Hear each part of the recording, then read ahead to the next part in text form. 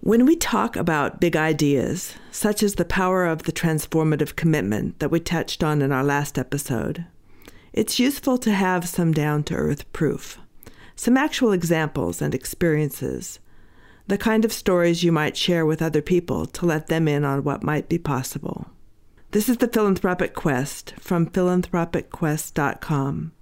I'm Pam McAllister, and in this week's episode, Jim Lord will share with us the powerful story of how one devoted philanthropist made a transformative, even sacrificial commitment to a cause he cared about, and what that meant, both for his life and for the future of the institution. Stay tuned.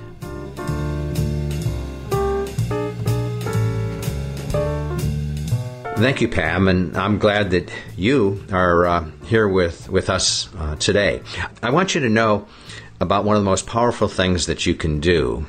If you can only lift yourself out of the day-to-day, and this is the idea of the transformative commitment, which you find in an episode that perhaps you have already listened to, entitled One Step That Changes Everything. The way that you're going to have an opportunity today to hear about this from a different point of view is by hearing in his own voice from a major philanthropist in a very self-effacing way what came about because of a sacrificial, transformative commitment that he made 25 years ago.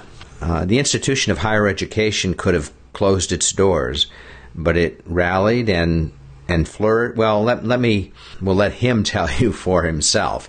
Let me set this up just a little bit more to say that it's interesting that back even that long ago that we get a little bit of a peek into how we can be moving into more of a proactive stance for the philanthropically inclined instead of just the reactive position that they're often left in. One side note before we get into this brief moment together. Because of the high stakes and kind of people involved in a venture like this, when someone makes a transformative commitment, a campaign can give structure to the adventure. The campaign model can bring into play dynamics that are hard to create any other way. That's one reason that I still favor it after all this time.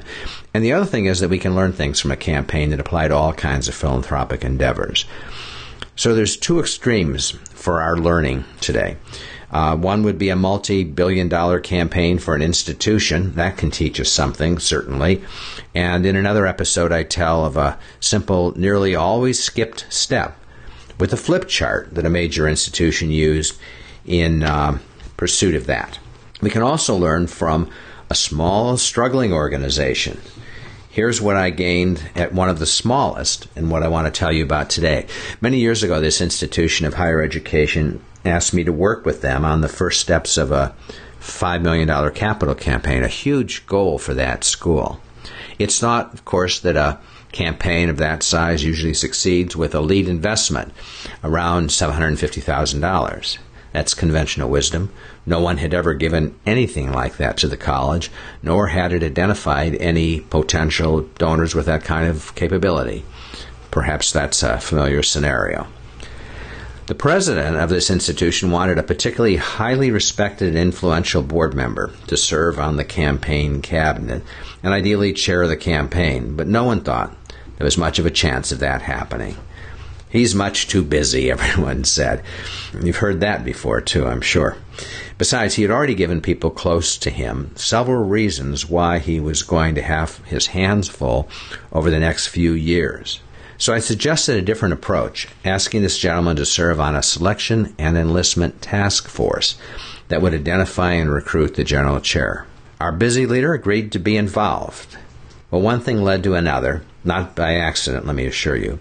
This gentleman was given a series of opportunities to strengthen and express his passion for something that college could deliver.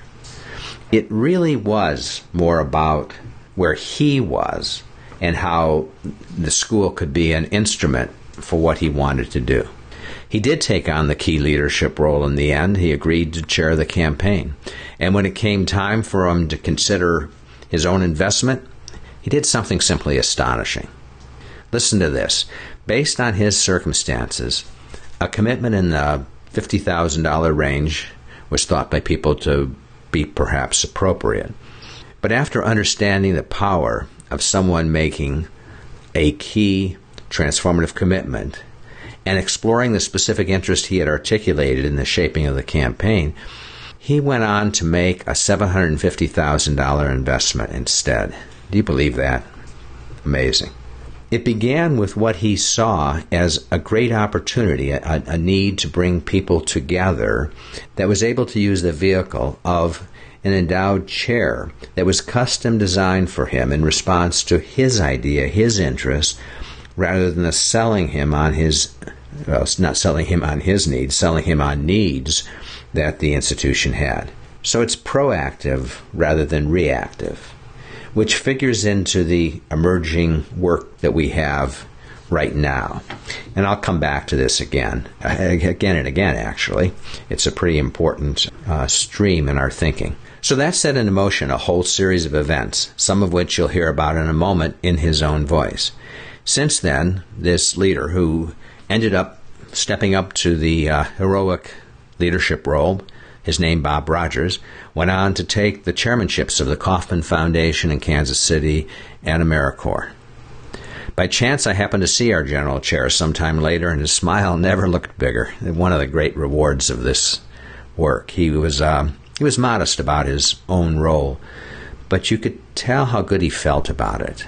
He and his wife Kathy, he told me, had decided then to commit 30% of their current income to philanthropy. I was astounded, and he was unassuming.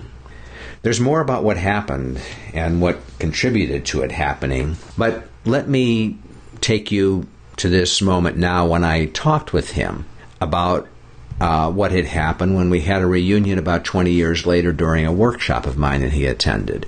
In less than 3 minutes, complete with ducks on the pond squawking in the background, we'll let him tell you what happened and what it meant to him.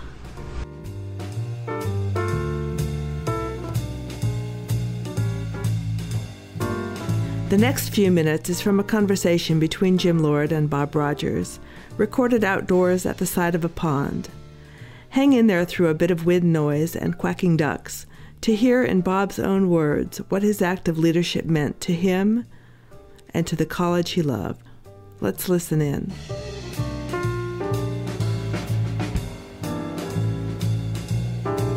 As we think back to things that in the past that have influenced and stimulated other people, it seems to me that one of them that is really significant is what happened at the school so many years ago. I mean, your experience with really realizing how you could show leadership and how many people were ready to follow. Uh-huh. Yeah. So if you want to talk a little bit about it.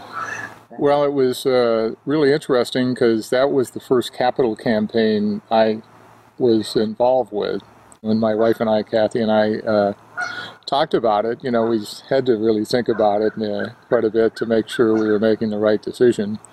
And we knew it would be a sacrificial gift because at that time, the gift that we were talking about was about 20% of our overall wealth, if you will. Yeah. So being able to do it, even though it was a sacrifice that changed our life quite a bit, we knew it was the right thing to do. So. And you're saying that you recognize that it was one that would actually have an effect on the way you lived your life. Absolutely. To decide to do that. And right. There was a sense that other people knew this was really significant. You were willing to let them see the fact that this was not just business as usual or something like that. This was really an act of and I do believe that made an enormous difference in the response of others when they saw that we had made a sacrifice and it was about 20% of our wealth. They said, wow, so yeah.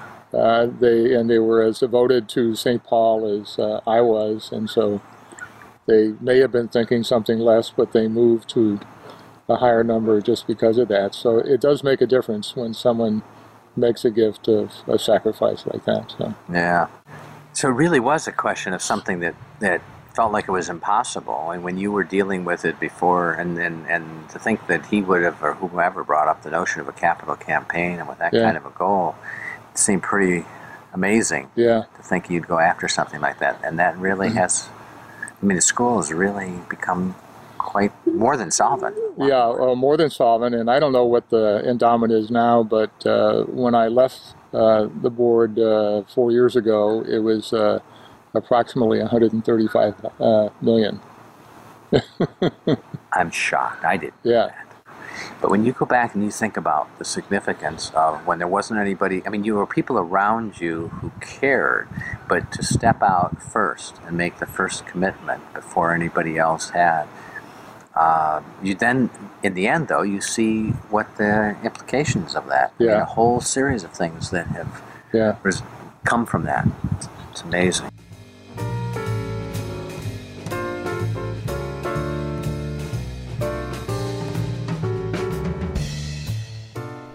The transformative commitment changes the donor as well as the institution. It's easy for the professional to overlook what a powerful experience this can be for a person, what a rite of passage it can be in their life. Here's Jim again.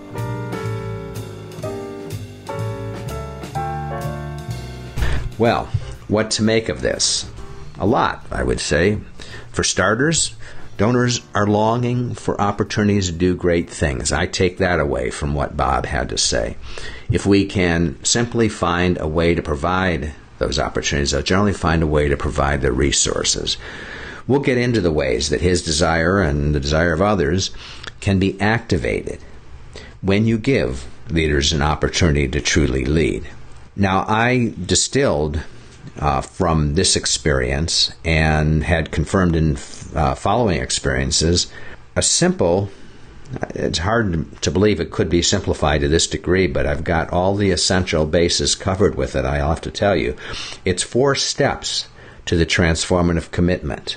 And what happened with Bob could come about only because I had actually been the replacement for campaign counsel for this institution, and I had to put aside all the assumptions and the availability of a feasibility study, and I had to think about what's really going on here when someone is potentially capable of making this really historic commitment. What a great gratification this has been, knowing people like Bob, and I'm pleased to say that I'm still in touch with him, with the president of the institution and the vice president for development. One of the great joys of doing this kind of work. So from that experience with Bob and others, I thought there could be a case built for making a transformative commitment. I wish I had had that at the time to give to him. And if you'd like it, that's one more of the things we've put together for you, and you can look at the page where that is offered to you and is entitled The One Step That Can Change Everything.